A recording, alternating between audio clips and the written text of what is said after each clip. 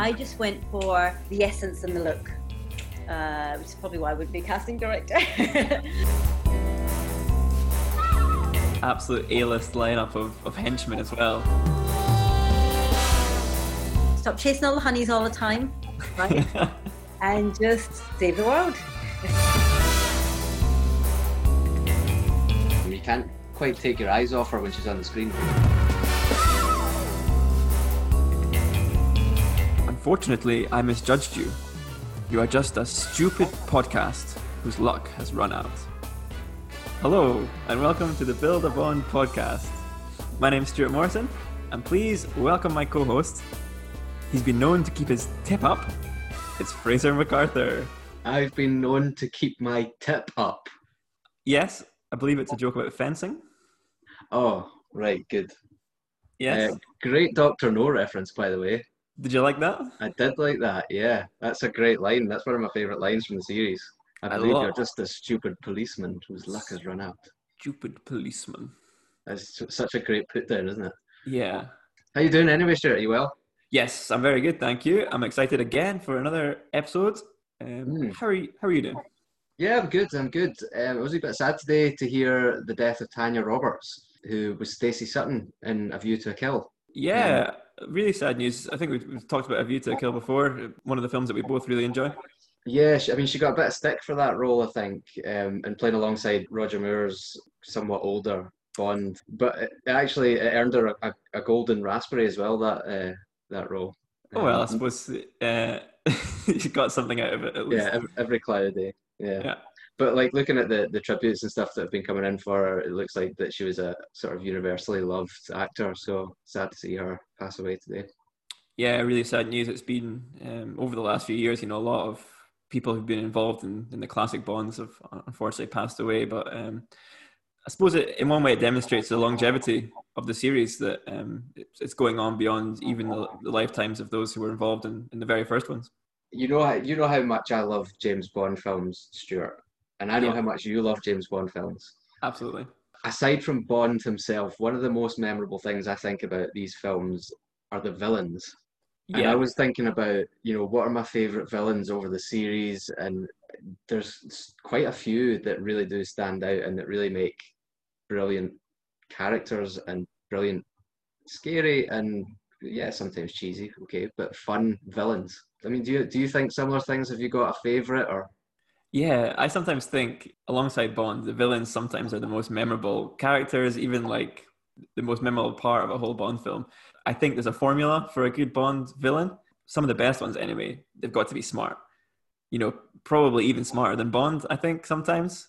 They've got to be scary, I think. They've got to be the type of character that if they're alone with Bond, you're really fearing for Bond's life. I think they need to have a good lair as well, somewhere to come up with their evil scheme. Doesn't always have to be super over the top, but it's got to be creative, definitely. Yeah, you could just have one of the more subtle ones, like inside a volcano. Yes, exactly. And I also think the most important thing for a Bond villain is to be able to reveal their entire plan within 5 minutes of meeting Bond. Yeah. Why do they do that? I know, it doesn't make any sense. I think based on that formula, I think the ones that always stick with me, and I think you'll agree, is Dr. No. I think fits that perfectly.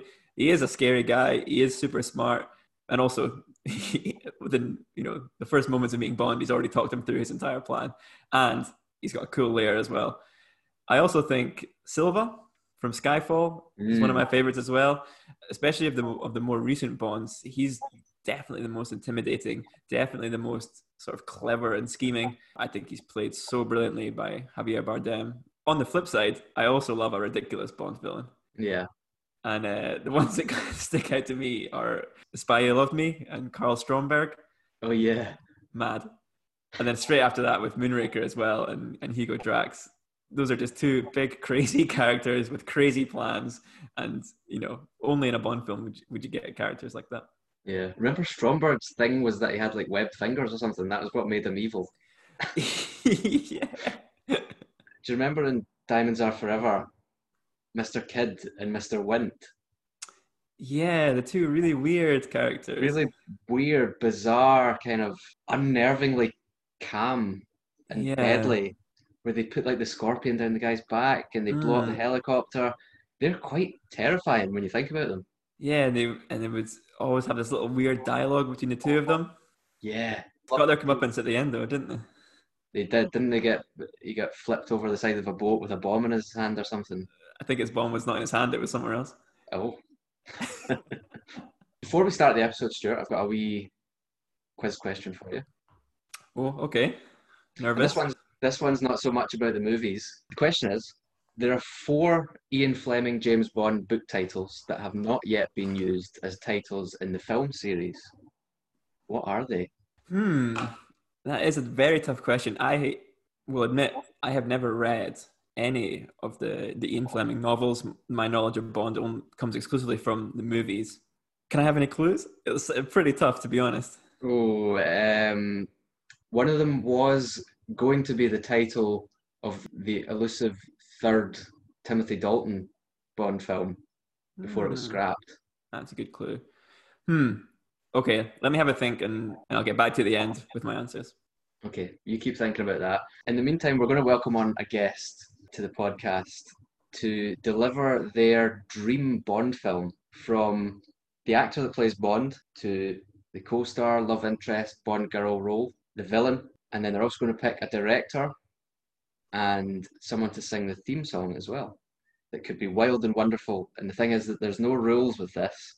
There's no limits. It could be anyone alive or dead at any point in their career, and we'll see the kind of film that they come out with. That's the plan. That's what we're going to talk through with our guests. As you say, there are no rules. If they want to come up with plot lines, with any additional characters, we get a little insight into what they think makes an ideal Bond film. Let's welcome in our guest, and I hope you enjoy the episode.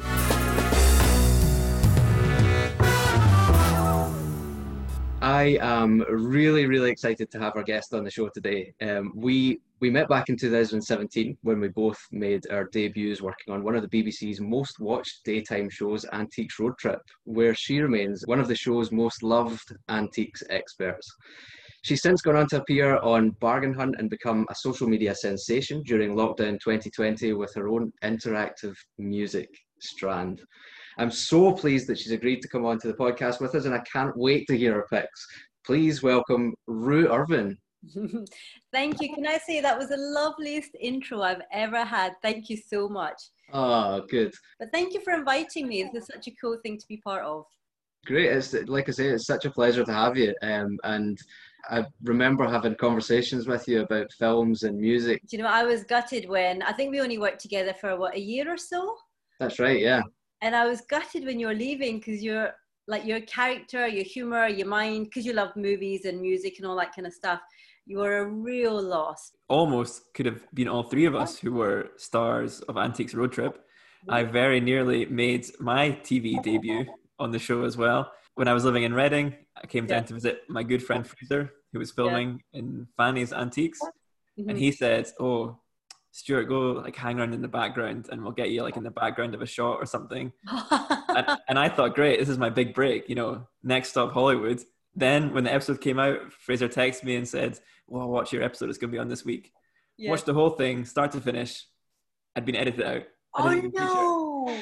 Maybe you would have taken the light away from everyone. You were just so outstanding. You thought, no, this guy, we've got to edit him out. That must be it. I think you're right.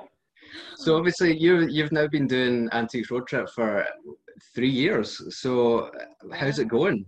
Two sides of my coin. I'm an absolute extrovert when I'm filming and socially, but I'm such an introvert when it comes to sitting at home, curled up with my cats and watching the rain. So I really enjoyed that. But I've been filming from August right through to mid-December. So we finished off the Antiques Road Trip. I also did 8 bargain hunts too.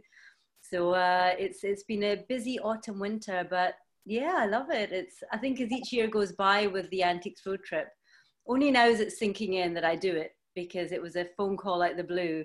But still every day I feel like I have to pinch myself and say, am I really doing this? Yeah. Where, just for any listeners that might not know, whereabouts in the world are you? I am in Scotland, so a little village called Kilcreggan, about an hour from Glasgow, but we're sort of half an hour from Loch Lomond. So it's very picturesque. I'm looking out over the Clyde at the moment, and I can see Arran, Dunoon, Bute, Guruk. So yeah, we're close enough to the city, but it's a really quiet little hub of tranquility. Well, as you know, we're here to talk all things Bond. Mm-hmm. Are you a Bond fan? Do you like the Bond films? This is why this is such a fun podcast for me to do. I absolutely don't like Bond at all. But I appreciate the man and the concept that is Bond. And I'm almost like a perennial eye roller when it comes to Bond movies. It's like, oh, he's got the car chases, the gadgets and the guns and the girls. But I can't deny it's probably one of the most successful characters ever. So fair play. I think the very first movie I ever saw in a cinema was A View to a Kill, which would have made me, 5 or 6 years old? Wow. And I remember being blown away by it and thinking, wow, this is such a cool movie. And I remember the Eiffel Tower scene. That's the only scene I remember out of it. But since then, I don't even know if I've seen a Bond all the way through from start to finish. But I've seen lots of pieces of Bonds. And the one I remember growing up with is Pierce Brosnan, which, so I guess with my generation, he's the more familiar Bond. But I can't deny that probably Sean Connery was a quintessential Bond. So, I mean, it's like 2 hours, an hour and a half of like perfection from start to finish. It's like well-oiled cinematic machine. I think it's one of those things where even if, as you say, you're not a massive fan, you can't escape it. You know, it's everywhere. And especially, like you say, whoever is Bond when you're growing up, you always have a soft spot for them. Absolutely. And I really admire what they've done with Bond since Daniel Craig came on board. I wasn't a fan of him at all. But what I like is they've taken it away from the highly polished, super sparkling, not a hair out of place Bond, like Pierce Brosnan, to someone who's grittier and altogether a bit of a colder personality. You wouldn't want to get into a fight with him. You wouldn't want to mess with him. He's quite steely. And I like that. And I think the reason why I've never been a Bond fan is I'm a bit of an old soul. So I prefer to curl up with books and things like that. So Bond has never appealed to me. I prefer something a little bit darker, a little bit more intriguing. Well, so that's maybe a bit of a clue as to the direction that your film perhaps is heading. It is. You won't be expecting it. Great. With that in mind then, and with the fact that you're kind of going for a bit of a darker, more gritty Bond perhaps. Yes. Talk us through your choice. Who's going to play James Bond? Right. Okay. I don't know if you know this actor, but the style of my Bond movie is definitely film noir. So the actor would be Joel Kinnaman. He was in The Killing, 2011, 2014.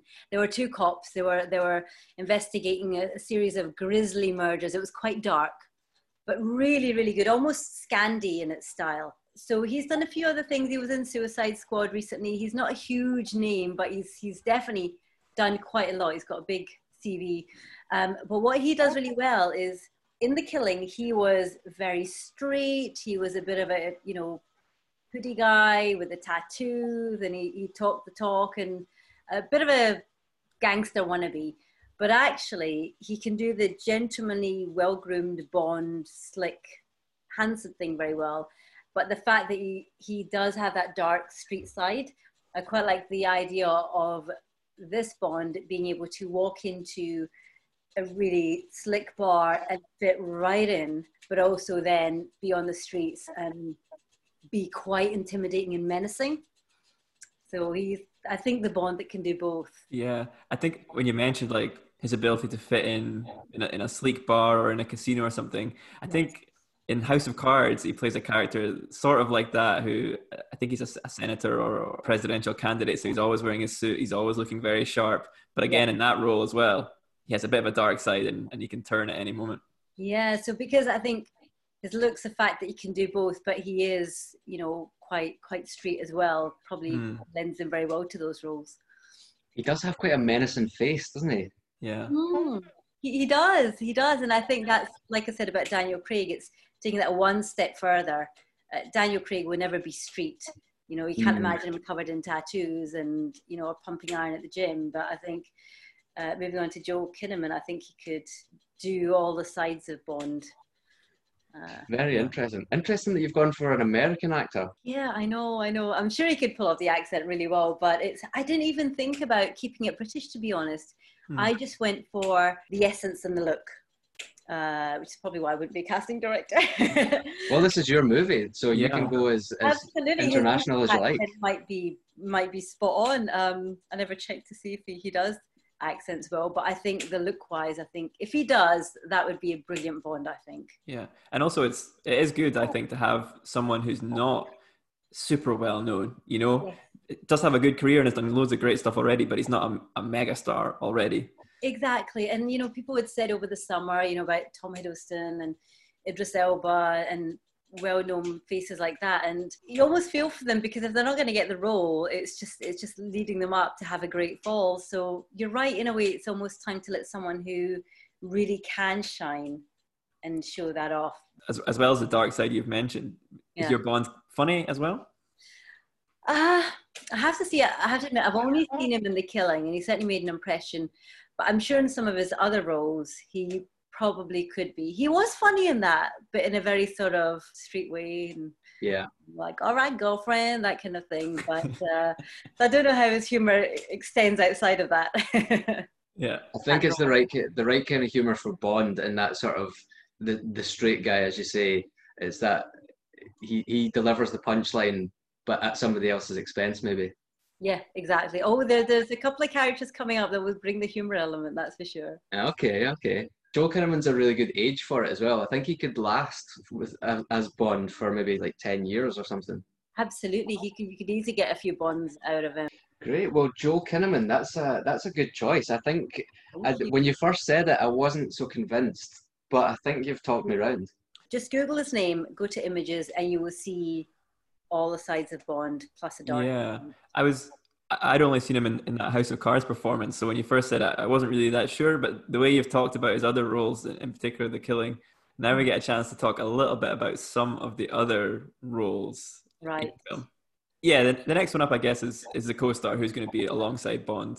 Well, this is where it's different as well. So he works alone, so he's not... doesn't necessarily have a love interest, but he is going to be the protege of a very elusive Robert De Niro. I love Robert De Niro.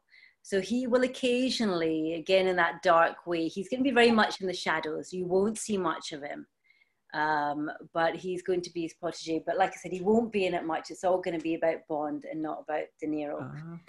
He very much works alone, is a bit of a lone wolf and a bit of a lost soul as well. So the only other main significant other, now you know, Fraser, I'm a cat lover.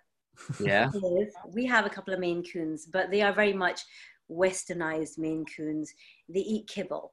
Whereas Russian Maine Coons, they eat chickens and small animals. These things are beasts. They're like tigers. So we were actually, just earlier on the call when we were speaking to you, we did see one of your cats sort of prowling in the background. And really? Oh, I missed. It did look like a scene out of Tiger King or something. It was enormous. Yeah, she's actually there asleep. I didn't even notice she was there. They're really wild looking. So he totally lives alone. A bit of a very slick bachelor pad, modern. And he has this big, wild Russian Maine Coon that basically is his buddy when he comes home after a long day of doing adventures and stuff. So that's his other significant other. As for love interests, there's not necessarily one woman that's a keeper, but someone like Monica Bellucci or the sort of Italian femme fatale will maybe sort of come throughout. Now, she's obviously quite a bit older, but she's more, she's very alluring, would be quite a bit older than him, but that kind of look. So she'd probably be in the film as well. And they'd be trying to seduce him, but doesn't quite, this Bond is actually about the job at hand and not that many distractions. Sorry, boys. That actually works pretty well because, funnily enough, and I know you've probably not seen the film, but Monica Bellucci was a star of Spectre, which was the last James Bond film. So you see, with film noir, it's the sort of darker, the sort of almost Italian look. So, with little pops of color, like the red lips and things like that. So she would be the main female that comes in and out, but there might be a few other Italian type starlets, but he's very much He's in a different place. Yeah. Kind of exactly as you describe Inspector. Monica Bellucci, I think she's at a funeral in the scene you see her, so she's all black, and Yeah. it's really like, it is almost film noir. She's a really mysterious character. Exactly. So she's perfect for that, and because she is the older lady, Mm-hmm. it's it's not a serious love interest, but there's definitely this pull between them. Yeah, I think she's very good at doing that convincing chemistry and that sort of a bit of a magnetism. You can't quite take your eyes off her when she's on the screen. Yeah, she'd turn the best of us. But yeah, I think that's it. There wouldn't be any other main co-star. Like I said, a bit of De Niro as the sort of protege, who's very much in the shadows, and a bit of Monica Bellucci, and this huge wild Maine Coon that's his companion, basically. When he shuts the door at night and the world is out there and he's in there, that's his best buddy. It would be good to hear a little bit more. This Robert De Niro character is quite intriguing. Is it a fellow spy, someone else at MI6? Well, I love Robert De Niro and Al Pacino as well. I couldn't get him in the movie. It'd be too many big names that would maybe detract from Kinnaman. But I just see him as, Joel is almost like, Bond is almost like a protege of De Niro. So you don't quite know that much about Robert De Niro. You just know he's kind of taught him a lot of what he knows, and that maybe the Bond had a grittier childhood growing up, and he was maybe part of that grittier Italian like mafia type style. Okay. So you don't get it all spelled out, but there's hints to a darker world that he's left behind, and now he's playing the clean cut Bond. I like that. Yeah. And Bond's is kind of protege, as you said. Yeah. I mean, again, no hand-holding sort of, come on, buddy, you got this. It's just very much, that he's the only other character that he's almost like, not like a father figure, but he's been through he's seen some scary stuff, and he maybe got him out of that. I'm just thinking of the plot here, but that's kind of how I see it. Yeah, and he's maybe this Robert De Niro character is the only one who really knows about Bond's past and that sort of thing. So he's he wants to impress him, but he also he doesn't want anyone else to know about this gritty thing that happened in his past. Yeah, which is why he is such a lone wolf, really. He does his job, but when he comes home, then that's it. Yeah. And tell us a little bit more about this cat. I don't have an extensive knowledge about breeds of cat or types of cat. What is this Russian? They're Maine Coon, so Maine as in American Maine, so Maine. And there's a lot of them. They're known as mountain cats. So they are the largest domestic breed. They're probably the most wildest breed, if you know what I mean, closest to like the lynx and the more wild cats. They're very much a large breed, and they're very wild looking, very, very, very long hair.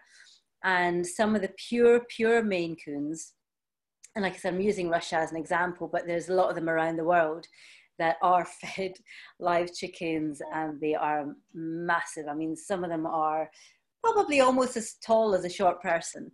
They're known for chasing dogs, but they're very regal and majestic. I mean, you look at one of these, the purebred ones, and you think that cannot be a real cat. That is like a painting. It's just from another world. It is the daddy of cats that you don't mess with either. And does she or he have a name? Oh, I haven't thought about that, actually. That's a good point. It might come up with me by the end of the podcast. But okay. Oh, yeah, I need to think about that one, actually. Our two are called Mango Chutney Irvin, and the other one is Kimchi Cherry Blossom Irvin, which is a bit too cutesy, I think, for Bond. So it'll be a male. It'll be a boy, because the boys are much, much bigger. Not like a Tiberius, but maybe something Roman, like one of the Roman warrior type names. Augustus or something. Yes, exactly. They live up to that name very well. Yeah. I was thinking, generally you associate the cats with the baddies in Bond, but this Maine Coon does sound like a very Bond pet to have. Oh, yeah, definitely. But yeah, definitely not some cute little meowy pussycat. If the cat belongs to the hero of the story, then let's move on to your villain. Right, okay. Now this, I'm thinking, is Stanley Tucci. Great. So I was thinking, I was stuck between Stanley Tucci or Lawrence Fox type thing, who does a villain thing very well. But I would say Stanley Tucci because obviously he's in Fortitude and loads of other stuff. He does a family man thing very well, but he's also got such an expressive face that I think he'd be quite a disarming villain because he is so likable. I think he would really relish the villain role. I've always thought that I've never tried my hand at acting, and I don't know, I might be either really good or absolutely horrendous. I don't think there'd be an in between. But I've always thought I would love to be the villain. Because in real life, I'm the nicey one. Sorry, thank you, please. I apologize to doors for bumping into them. So I would relish the fact. Lady Macbeth, she's one person I would love to play. And also one of my favorite mythological figures is Medusa. So I think a villain, I think he would really relish that role. It's just a lot more fun to play. And actually, when he is quite serious, he can be quite intimidating, I think. Yeah, I think you're right. I think I've seen him in roles where he plays like a cop or something like that, and yeah, he can be pretty intimidating. Yeah, those big specs, and whether they give him a beard or mustache or whatever. I think probably Stanley Tucci. Lawrence Fox, no, I'm going for some, no offense, but some real, X factor elements, something really quite different that they're going to bring to the mix. Yeah. Yeah, I think, Stanley Tucci could definitely do that. Yeah. Yeah, and I also like the idea of putting some of these people, not necessarily out their comfort zones, but zones we know they can do, but letting them really get stuck in and show that side to them. Yeah, I think I would generally, and he has done loads of different stuff, but you do generally associate Stanley Tucci with much more likable characters. But I think exactly as you say, he would have a load of fun taking on a Bond villain. Ooh, I think, like me, he would just love to actually be the bad guy for once. Yeah. And like I said, because he's so likable, he's quite disarming. Although I think, unlike yourself, I don't think he would be up for Medusa for the lack of hair. Yeah, that's true. You might need a wig there. Yeah. So you mentioned that he is quite likable. Would you have him starting off maybe like friendly with Bond? Like they don't realize he's the enemy to start with? I think that's probably a nice intro for him, actually. I think that's what people would be expecting of him. The audience that knows him maybe don't know that he is the villain. So he's just in as the nice guy and his buddy or whatever. And then, I think he definitely takes a more underhand route to get to Bond, rather than just, having his melted teeth or I'm the baddie t-shirt on. You can always tell with them. I know, it's like they wear a badge on their coat. It's like, guys, get away. And you mentioned earlier as well that you'd cast some henchmen. Yes, so the henchman here, right? So it would be probably someone like Tim Roth. Maybe a little bit of Gary Oldman. These henchmen aren't going to be running around too much. And I was chatting to my hubby about this yesterday. I said, but I initially thought Tim Roth, Gary Oldman and Christopher Walken. And hubby said, Christopher Walken's too old now. I said, oh no. But he said, actually, when you see the henchmen, they're never running around chasing anyone. Like Jaws with his metal teeth and things like that. They just happen to be there when the bad stuff happens. So yeah, probably Tim Roth, Gary Oldman, maybe Lawrence Fox, but you know what? I've just taken him back out the fold. Am I having an all-American Bond here? Have I totally went? Well, Gary Oldman's English. Yeah. Okay, well that's fine, and that's good. And so Tim Roth. Of that ilk. But I love that genre of actors. I love De Niro, Al Pacino, people like Sean Penn, Tim Roth, Christopher Walken, even Rutger Hauer, people that are, they're not your Brad Pitts and your George Clooney's. I find them dull, no offense to them. But, faces with character. Yeah. You don't need to be symmetrical and perfection in the eyes of the world. And, I prefer a character over looks. So, yeah. I'm almost imagining that Robert De Niro and Tim Roth and Gary Oldman and Christopher Walken were part of some kind of syndicate or some kind of group of spies or something together. Mm. And now, Yeah. those guys are the enemies, or they're the villains, and Stanley Tucci as well, of course.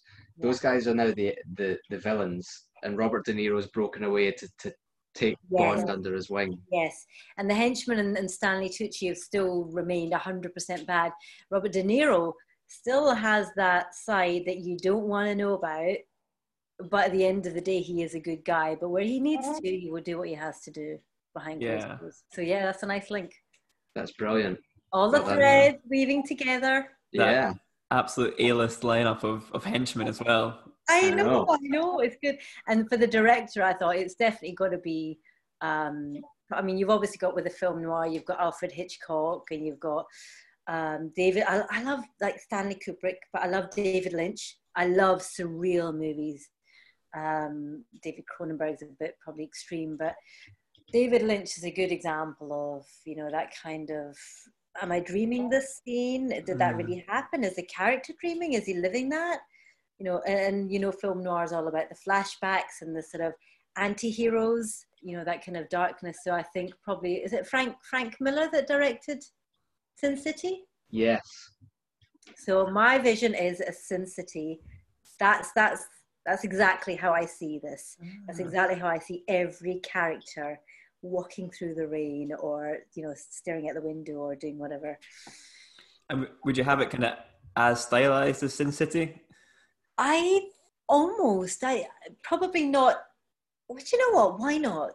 Why not? Yeah, it's your Bond. You can do whatever you want with it. Bond. I love that. I love the sheer escapism. And like I said, because I'm a really old soul, I can be quite melancholy, right? I mean, Fraser knows that I'm just a sort of bubbly, sort of tottering around. When people see me on the TV, tottering around with my bright pink heels and my yellow banana dress and, you know, big hats on. But there is a side of me that's, like I said, I love Medusa. When I was a teenager, I was just addicted to vampires. So I've got a gothic side to me. And I love books and movies that just draw you into this whole different world. I can picture it exactly. Yeah, all those the kind of older generation of henchmen that you mentioned, standing around in the rain, thinking back to those, you know, horrible times before. Absolutely, yeah. Well, that's good that you guys are picturing it then. With Big Cat padding around in the background. Yeah. Oh, absolutely, yeah. Yeah, eating a mouse or a rat or something. Yeah. But yeah, totally. Like you say, I can totally see that the Frank Miller influence. You would immerse yourself in that movie. If you go and see that movie, you're in it. Absolutely, 100%, exactly. All those threads would weave together as we've discussed, but it would just be this perfect globe from start to finish. That's just, well, there is no start finish. It's just cyclical, but it just leaves you wanting more. You're kind of swept into that wave of it. But also, as well as the kind of gritty gangstery side that you've talked about, you know, Frank Miller can do like action as well. So if you think like 300 and stuff like that, you can. Yeah, exactly, and real, you know, gritty. But you're right. I think he'd be perfect. I mean, that's, again, as a viewer, it blows your mind. It's just breathtaking what these, you know, directors are actually coming up with now, and in terms of special effects and everything. And in terms of, I did think of a Q and an M. Okay. But this is where it gets this is where the train could fall off the tracks. Yeah. I was going to say, you've been super confident about all your picks, but you seem a little bit hesitant about your Q and your M. You know, the more I'm talking about it and the more you guys are on board and you're adding bits to the plot and the characters, I'm thinking, wow, this is some really good stuff. And then I've got a couple of, not red herrings, a couple of characters that, again, you wouldn't expect them to be in these roles.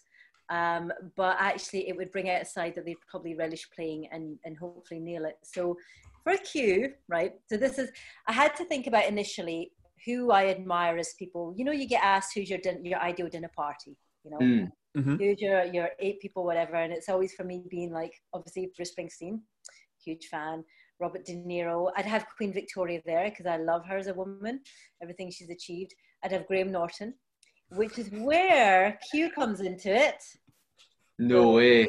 Graham Norton, he's going to be a more restrained him, but there's that bubbling, camp, dark humor, but Okay. it's not the lovable Graham Norton that we know.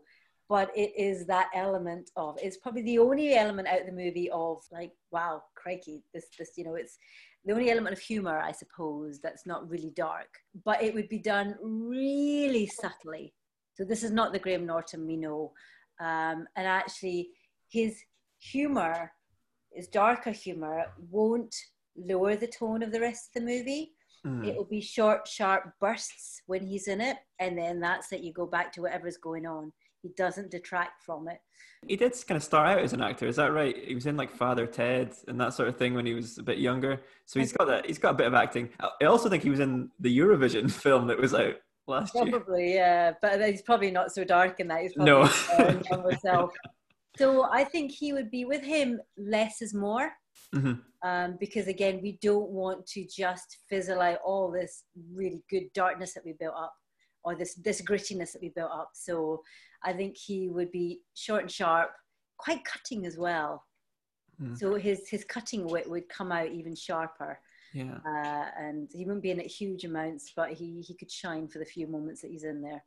Sometimes it's nice, isn't it, if you have a film like you've described, it's quite dark and quite sinister, to have those little kind of flashes of humor. Yeah, you need a couple of roles where the audience are like, wow, that's surprising, but hey, it works. And whether it's, taking someone who's very sort of camp humor to someone that's a very serious role.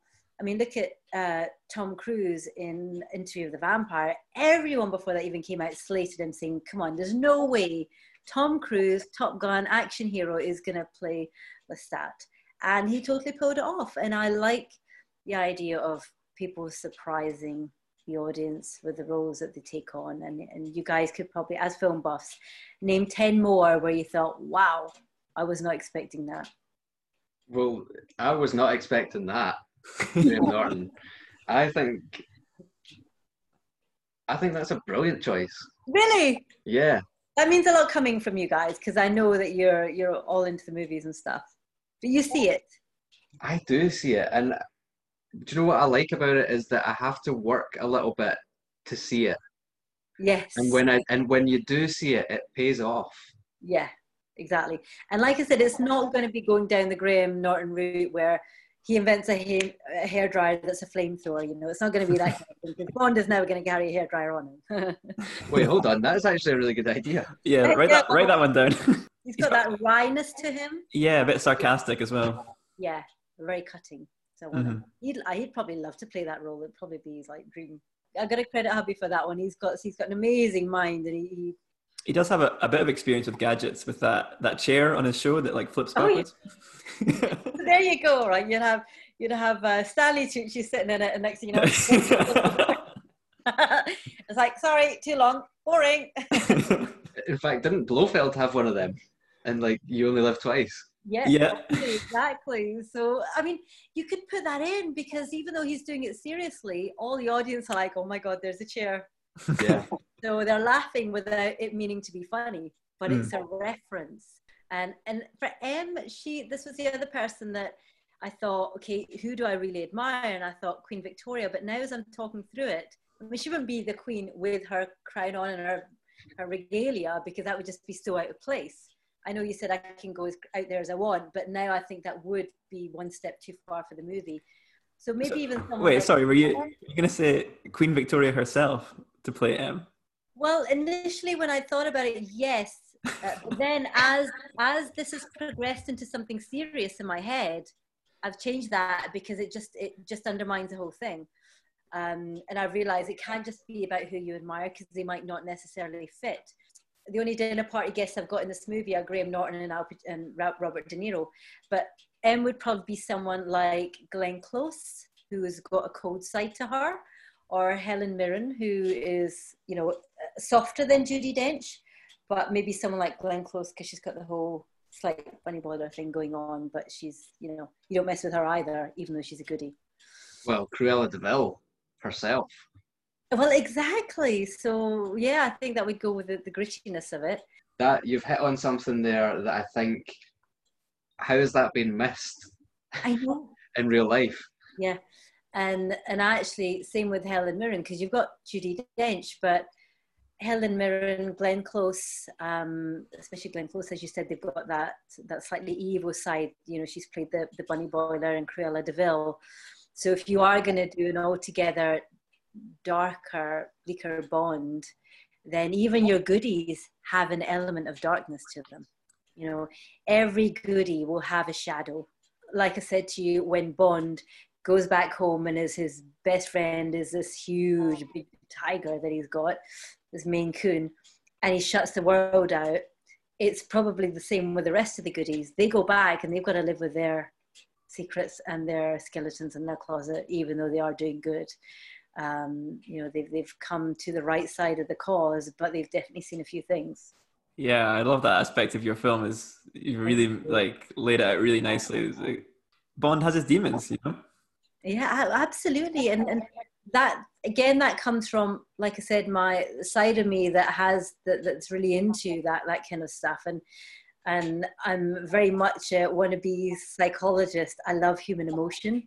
It, to me, the most fascinating thing in the world. So that's why I'd rather watch a film that is, nothing happens in terms of action, but it is just raw emotion, like art house movies and independent movies, and it's all about character and development. So I think that's why that comes out in these characters that I've picked, because they're not all shiny and glossy and yo, chick, the way I'm driving this car around a bend at 70 miles an hour. It's more about who they are. These actors, I think they would be so up for it if you can get David Lynch involved as well. David Lynch's characters are like that, like you say. Yeah. If he can be involved somehow, maybe in the writing process, then I think we're onto a winner. Yeah, because I love David Lynch, and as a late teen, early 20, in my early 20s, and those kind of movies and books were all I devoured. But yeah, I think almost like when Batman went dark, I mean, Michael Keaton is amazing and he'll always be my favorite Batman. But when you went to the Christian Bale side, you know, I loved it when Batman got quite dark, and it really, they took that approach a little bit as well. And it works. It's like Batman grew up. So I kind of want Bond to grow up, stop chasing all the honeys all the time, right? And just save the world. I'm disappointed that Queen Victoria is not going to be in it, but... Well, I don't know. I'm kind of, the jury's out on that one. Yeah. Well, my fantasy one, she probably would be. Maybe it's Glenn Close, but with a cameo, maybe. Or maybe Queen Victoria could play Moneypenny. Yeah, and maybe, maybe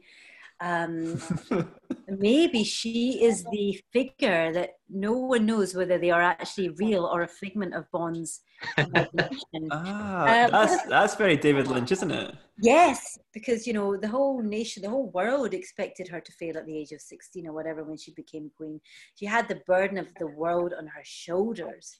And at that age, she was strong enough to become queen and ruled for so long and made, you know, the UK a much better place than England. And you know, she was a romantic, but she also dealt with the problems she had with Albert. So she was a strong person. Mm. Plus, if she's playing Moneypenny, there's so many opportunities for her to say, "One is not amused." Well, exactly, and she's as British as you get. You know, so actually, in a way, this is a mixture of people I admire, but yet people who actually make the film come to life as well. After Albert as well, she dressed in a lot of black, so she's already got the costume for your film as well. Here's a little fact you probably don't know about her. She was in mourning for so long, which is when mourning jewellery came about, that every day after he died for the 20-30 years, his whole bed, everything was untouched. So the glass that he had to have his last pills was still there. The bedpan would still get emptied out and put there every day. His clothes were still laid out for him. She literally froze his memory as it was and was in mourning until the day she died. So that lady knows matters of the heart. And yes, she was, in the black and everything. The car that he would have, I did think about the cars I've driven on road trip, but I love this. I love the Mercedes Gullwing, but it would be the 1955 Gullwing. So, you know, you guys know the Gullwing, don't you? Yeah. It's the one with the car, the doors. Yeah. 1955. I don't know if it's ever been used in a Bond film. If it has, my bad. But you can see that in this Sin City style. One more little aspect to go with that, which is away from the cinematic side. It's the theme song for Bond. Oh, yes, yes, yes. Okay. One of my favorite songs is Whiskey in the Jar. I'm a huge Bruce Springsteen fan, and every time I hear the opening lines of Whiskey in the Jar, I think, man, he should be singing that. He needs to cover that because it's just made for his voice. If he did do that, it would be a heavier, a darker, a more ethereal version of it, almost stripped back almost. So that would definitely be on the soundtrack, but I'd have people like Nine Inch Nails, again, very David Lynch. Mm-hmm. Nine Inch Nails, people like that would be doing the heavy stuff. And some of the people from the Cure even. But then you'd have people like Sarah McLachlan or Tori Amos or Bik Runga who do the almost angelic, ethereal. So yeah, the music will be of two extremes. Yeah, sounds like it. Almost like angelic and demonic, you know, there's nothing in between. A bit like the characters. Mm-hmm. I love Tori Amos. I think that's a great shout. She is my number one female artist. I'm again the sound. If you ever had a soundtrack to your soul, she is a soundtrack to my soul. I listen to some of her music and I'm taken back 400 years and I'm walking through a forest. And Nine Inch Nails as well. They've done some film soundtracks. I know like Trent Reznor has done some film soundtracks before, Right. and they're always exactly as you've described them, you know, really. He's done loads, and he's done Natural Born Killers and loads of stuff. And when I was a moody teen, my obsession was Nine Inch Nails. Okay, so are we pinning down Nine Inch Nails for the theme song? Why not? Yeah, let's have Trent Reznor do the theme song, 100%. But then Bruce has got to do Whiskey in the Jar on the soundtrack. I knew you loved Springsteen. Absolutely. I've seen him 7 times. I'm getting withdrawal symptoms now. I think it'll be a while before I see him again. Yeah. That's quite a movie that's shaping up. It's huge. I love that. Like that was totally from out of the blue, that Sin City Frank Miller vibe. I think that's brilliant. Thank you. Hey, listen, if this comes out as a movie, right, I'm coming after you guys. I'll copyright this right now. Well, maybe that's a good point, Fraser. Can you run us through from top to bottom the film that Rue's laid out for us? I will, and I will with pleasure. Rue Irvin, yes. Star of Antiques Road Trip. Guilty as charged. Your Bond movie is as follows. As Bond himself, you have Joel Kinnaman, the anti-hero. As Bond's mentor-type figure, you're going to have Robert De Niro. If we're having any kind of love story, we might have someone like Monica Bellucci. Bond's companion in this story is his Russian Maine Coon cat. Yeah. Potentially called Augustus or some other Roman emperor name, something like that. Absolutely. The villain in the film, or the main villain at least, is going to be played by Stanley Tucci. Yep. Starting off friendly, but perhaps turning a bit mean as it goes on. Mm-hmm. And he's going to have an all-star cast as his henchmen of Tim Roth, Gary Oldman, and Christopher Walken.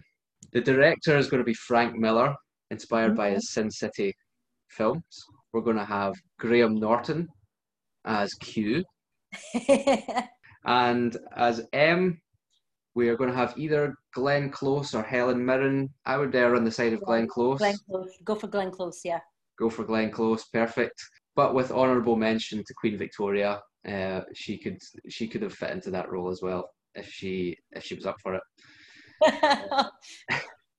And Bond is going to be driving a Mercedes Gullwing from 1955. Theme song is going to be performed by Nine Inch Nails. Mm-hmm. And somewhere in there, there's also going to be a version of Whiskey in the Jar, sung by the boss himself, Bruce Springsteen. There is one more question that I've got for you, and I've deliberately not prepared you for this. What do you think the title of your Bond film is going to be?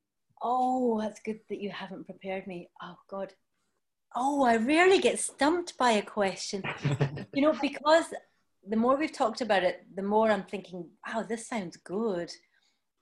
That title has got even more weight to it now. Yeah. I can't just reel something off. While you were talking through the movie, I had a few thoughts for a name. One I think you might like. Some I think I know you're going to hate. Go on, please do. Give me some ideas. Because you've said it, you know, it's inspired by, you know, the world of crime, of film noir, Frank Miller, and that side of things. I thought Bond inspired, you could call it Dr. Noir. Oh, I like that. Yeah. And I also thought, based on the inspired casting of Queen Victoria, you could go for Casino Royalty. Oh, you're good. You weren't just sitting there listening, you were working at the same time, weren't you? Yeah. I've got more Queen Victoria puns if you want them. Oh my goodness, go for it, hit me with them. One only lives twice. On her own Secret Service. They're brilliant. That's the leader. Thinking of the cat reference, it could be you only live 9 times. He just turns them out. He's like a factory of puns. It's brilliant. I love that. Dr. Noir is very cool. Perfect. Well, Ruth, thank you so much for coming on. Thank you. I have to say, I loved it far more than I thought. When you first said, like, would you come on and do this? I thought, I love doing podcasts, but I thought, I don't watch Bond, but I thought, just run with it. But as you said, build your fantasy Bond.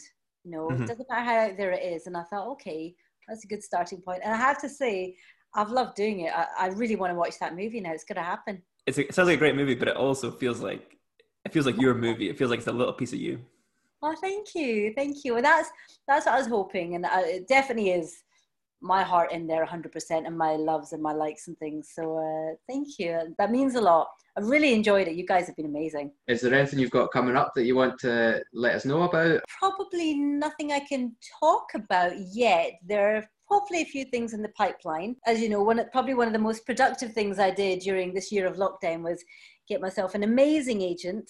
But at the moment, I've got some more bargain hunts coming up, which I'm filming, more Antiques Road Trip next year.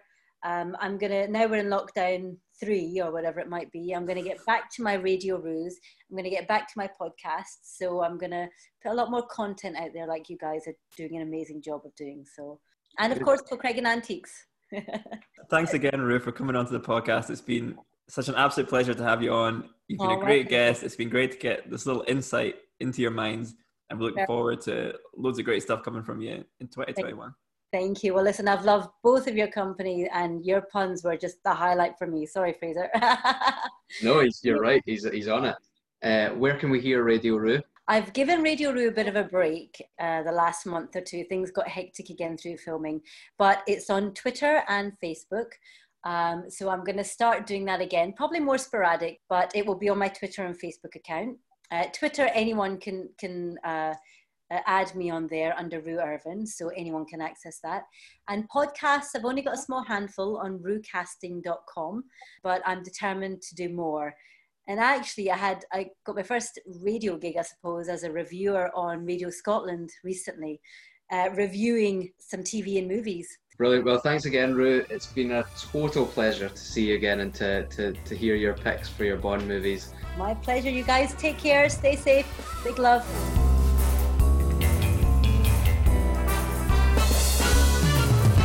Right. Well, that was an interesting one. Wow. Yeah. That was a Roo film, and she described it kind of so perfectly. Joel Kinnaman, I kind of thought, a little bit ropey, but she talked me into it, and then I think the rest of the choices were spot on. Yeah, I'm the same with Joel Kinnaman. The way she described some of his other roles, and then as she went on to pull together that amazing cast with that director, and the way she so vividly described the kind of style of it, brilliant. And that cat.